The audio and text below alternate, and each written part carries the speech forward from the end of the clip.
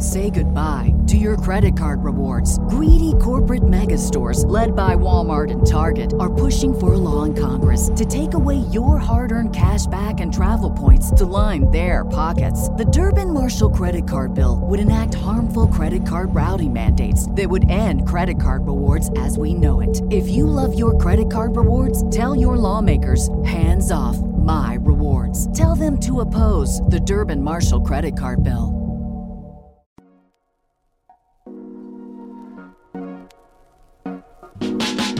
It's Friday, October 14th, 2022. I'm Jackson Bird. Today, the FCC has just announced new rules to combat space junk.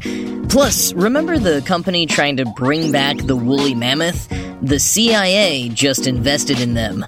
Plus, a previously unheard Queen song featuring Freddie Mercury's vocals was just released. Here's some cool stuff for your ride home.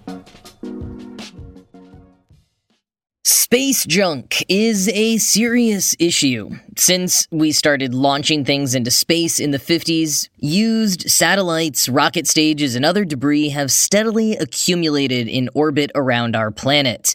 The number of objects in space went from being in the hundreds in the 60s to just over 5,000 in 1990 to 10,000 in 2010 and over 27,000 now. And now, that's not all junk. Much of that is active satellites. In recent years, so-called mega constellations have been on the rise.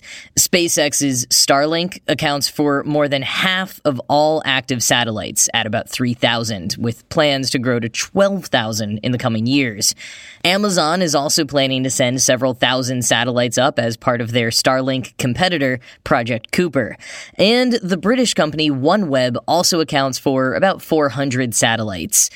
But these satellites don't last forever, and once they've completed their mission, they often just stay in orbit, joining the thousands of other pieces of unused instruments and debris journeying around and around the Earth, threatening to bump into active satellites or one of the space stations. I say bump, but because of the speed the junk is traveling, about 15,700 miles per hour when in low Earth orbit, it actually doesn't take very much at all for substantial damage to be done. Even very small pieces of debris could severely damage active spacecraft. Quoting NASA, "Even tiny paint flecks can damage a spacecraft when traveling at these velocities. A number of space shuttle windows were replaced because of damage caused by material that was analyzed and shown to be paint flecks. In fact, millimeter-sized orbital debris represents the highest mission-ending risk to most robotic spacecraft operating in low Earth orbit." In 1996, a French satellite was hit and damaged by debris from a French rocket that had exploded a decade earlier.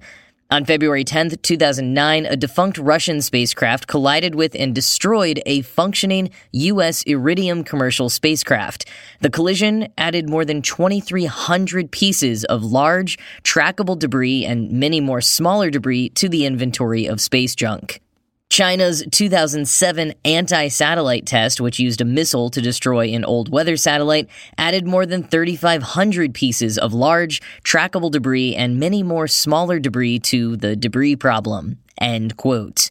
And those last two cases is what experts are particularly trying to avoid.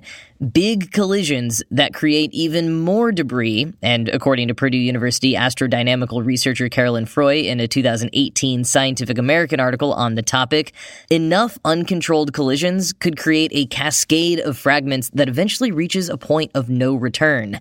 In other words, renders near-Earth space unusable.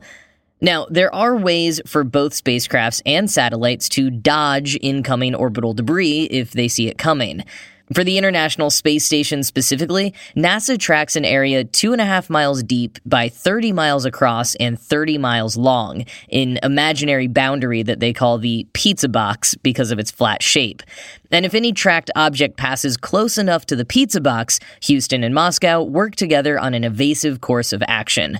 Like in November of 2021, when debris from Russia blowing up one of their satellites in Earth orbit caused the astronauts on the ISS to have to take shelter inside the Soyuz and Crew Dragon spacecrafts for 2 hours. Usually it doesn't come to that, but monitoring and engaging in evasive maneuvers takes up precious time and resources. And with the U.S. military issuing an average of 21 warnings of potential collisions each day, it's like a constant game of whack-a-mole. So, it was welcome news to many that the U.S. Federal Communications Commission last month announced a new proposal that would require satellites licensed in the U.S. or that seek to access the U.S. market be deorbited within 5 years of the end of their mission. The current rule is to deorbit satellites within 25 years, a rule established back in the 90s when we had about 10% the amount of space junk we do now. Quoting Wired, deorbiting a dead satellite means moving it to a lower orbit where it will eventually fall into Earth's atmosphere and burn up, a waste incineration solution, rather than leaving garbage just floating around or developing new space trash cleanup technologies to pick it up. Next-generation spacecraft might be equipped with thrusters and fuel reserves to make the job easier, although that will be an engineering challenge for the operators of very small satellites like CubeSats. It'll also likely add to launch costs and might break limited budgets. Leaving junk in space for less time means moving it lower down so it burns up sooner. Darren McKnight, senior technical fellow at a space debris tracking company, argues that satisfying the 5-year rule is worthwhile and a 1-year rule would be better, because that would mean pushing defunct satellites to an altitude below 250 miles, which would limit risks to the International Space Station, China's Tiangong Space Station, and other crucial spacecraft. And McKnight thinks that technological advancements, like a shift from chemical to electrical propulsion, will make it possible to move a satellite even if only 1% of the launch payload's mass is fuel. Other innovations might help too, says Marlon Sorge, aerospace technical fellow at the Aerospace Corporation. Adding propulsion for small satellites is pretty difficult, but there are other options, like drag enhancement devices. These are things that deploy a long tether or a sail that increases its area, he says, end quote. How any company technically achieves the deorbit is not specified, and likely won't be. A bigger question from critics and supporters alike is how this will be enforced. Some companies already voluntarily deorbit their satellites soon after they're finished with them, but others never do. How do we enforce a stricter rule when some aren't even following the existing, more lenient one? Some also question whether this is an overstep of the FCC's authority. They say it should perhaps be up to the Department of Commerce, which, according to Scientific American, was tasked with tackling space debris by the White House, or perhaps the Federal Aviation Administration. And for their part, NASA isn't completely on board with the 5-year rule. The Interagency National Space Council has been asked to conduct an updated study to be completed in 2023, which will likely establish the new standards that NASA follows. Meanwhile, the European Space Agency earlier this year announced their intentions to be debris neutral by 2030. And that harkens back to McKnight's point in Wired about a 1-year rule being even better than a 5-year rule. Because while 5 sounds way better than 25, it sounds like the number was fairly arbitrary and not quite as impactful as you might think. Hugh Lewis, a space debris expert from the University of Southampton, shared some of his modeling, which indicates, quoting Scientific American, a 5-year rule provides only a 3 to 4% improvement in the total amount of orbiting space junk versus a 25-year rule. With no deorbit rule in place, this modeling indicates a potential for some 133 collisions across the next 2 centuries. A 25-year rule reduces that to 55 collisions. But a 5-year rule just lowers the number to 43 collisions. NASA's own analysis in 2019 showed only an 11% improvement after 200 years. That got dismissed in the FCC proposal, Lewis said, noting that it would be more effective to reduce deorbit times to essentially 0. Doing so would require that satellites come straight back into the atmosphere after the end of their mission. End quote. So, yeah, maybe the best practice really is just deorbiting at least all satellites as soon as they're done with their mission. Now, the good news is that some satellite companies previously committed to a 5-year or less deorbiting plan through the guidance of organizations like the Space Safety Coalition. And on the same day of this new FCC proposal, the American Institute of Aeronautics and Astronautics released new guidelines created in collaboration with SpaceX, OneWeb, and Iridium that set a goal of just 1 year for deorbiting. So, whether the FCC was the right authority to propose these rules, if 5 years is too much or not enough, and if we aren't sure the best way to implement the rules, the good news is that the problem is being worked on. As Scientific American put it, at least it's on the agenda.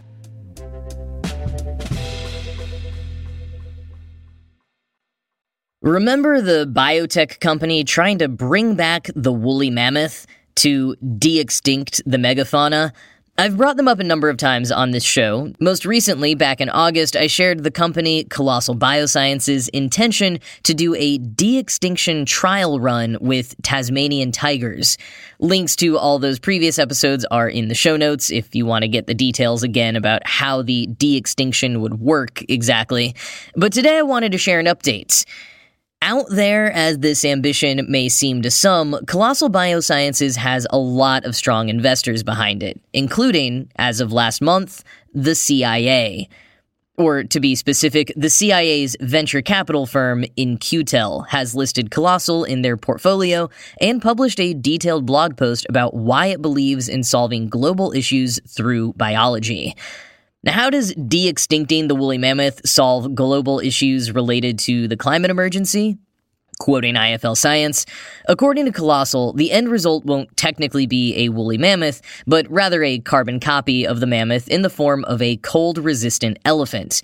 It will then be returned to the core habitat of mammoths and restore the mammoth steppe once the Earth's most extensive biome.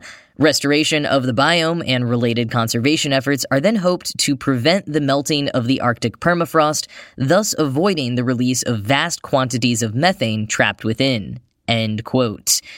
Gizmodo points out that there are many critiques around de-extinction. First, why not fund conservation efforts for animals that are still around? And second, as stated above, you aren't really de-extincting them, but creating sort of proxies that look like the extinct ones. And those proxies won't have others of their kind to teach them how to behave like their OG ancestors did. Not to mention concerns around harming the new animals or them harming other animals in whatever environment they're plopped down into. And since the original habitats of these animals no longer exist, could just plopping proxy clones of the extinct species into the same location really be enough to recreate those habitats? Is the whole restoration of the biome thing really possible? Fortunately, I guess, it doesn't seem like any of that is really why the CIA, or rather In-Q-Tel, really cares. The 20-year-old firm funded by the CIA's stated mission is investing in technologies that bolster national security. How does bringing back extinct species like the woolly mammoth, the Tasmanian tiger, and the dodo, another one on Colossal's bucket list, contribute to America's national security? Well, the technology behind the de-extinction is apparently one to watch. And whether Colossal's rewilding goals come to fruition, heck, even if they don't quite de-extinct any species successfully, the work they're doing towards that goal is something the CIA is very interested in. Here's how In-Q-Tel explained it themselves in a blog post. Quote, "It's less about the mammoths and more about the capability. The next wave of progress in synthetic biology, or SynBio, will lead to advances in our ability to shape both form and function in organisms at the macroscopic level. Solving the challenges that must be overcome in engineering animals and plants, making massively parallel and highly accurate genome edits, making healthy sperm and eggs from edited stem cells, and gestating large animals to term, will unlock such capabilities as programming the physical properties of wood to improve building materials, preventing the extinction of not yet extinct but endangered animal species, sequestering carbon from the atmosphere, further enhancing crop species to tolerate increasingly severe climatic changes, and curing human diseases such as sickle cell anemia, muscular dystrophy, and many kinds of cancer." And why is this a big deal? We now sit at a pivotal point in history where transnational issues, pandemics, climate change, population growth, human migration, intersect with nation-to-nation competition that will increase the potential for global conflict in the coming decades. A reality that was formally recognized this week by the Biden administration in the release of the Executive Order on Advancing Biotechnology and Biomanufacturing Innovation for a Sustainable, Safe, and Secure American Bioeconomy. At a White House summit held to discuss the executive order, participants made clear the importance of U.S. government support for SynBio through early-stage funding of innovative companies and the training of world-class scientists and engineers. Nations whose biotechnology infrastructure and industry excel will be well-positioned to achieve early those goals listed at the top of this article. Perhaps more importantly, leadership in biotechnology will allow the U.S. to help set the ethical as well as the technological standards for the use of this technology. How we employ the potentially staggering power of biotechnology to shape the planet and humanity itself will matter as much as our ability to do so. End quote. So that's how this qualifies as technology in the interest of national security. The CIA is betting big on synthetic biology, and they see Colossal as one of the companies at the forefront of breakthroughs.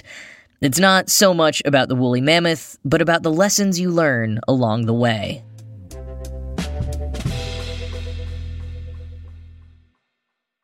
Well, speaking of bringing powerhouses back from the beyond, the remaining members of Queen have just released a lost song from the 80s featuring Freddie Mercury's vocals. Band member Brian May told BBC Radio 2 that the song had been recorded during sessions for their 13th studio album, The Miracle, back in 1988. And during those sessions, they laid down 30 different tracks. Many of them were never released.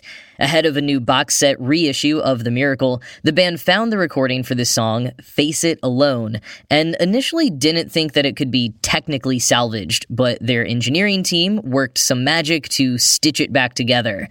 Drummer Roger Taylor said, quote, "We'd kind of forgotten about this track, but there it was, this little gem. It's wonderful, a real discovery. It's a very passionate piece," end quote. And May said, quote, "I'm happy that our team were able to find this track. After all these years, it's great to hear all four of us. Yes, John Deacon is there too, working in the studio on a great song idea which never quite got completed until now," end quote. Here's a quick listen to the power ballad, Face It Alone. Your life is your own. You're in charge of yourself. Master of your home. In the end,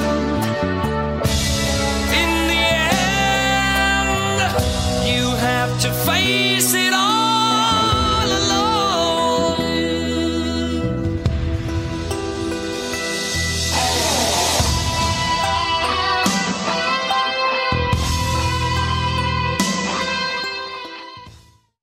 Face It Alone will be included in that box set reissue of The Miracle, which is set to come out on November 18th.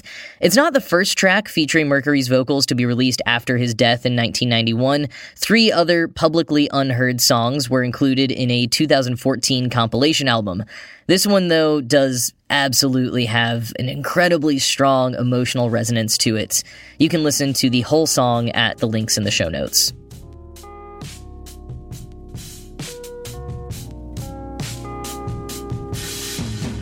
All right, well, that's going to be it from me for this week. This show was produced by Ride Home Media. I'm Jackson Bird, and I will talk to you again on Monday. Have a great weekend.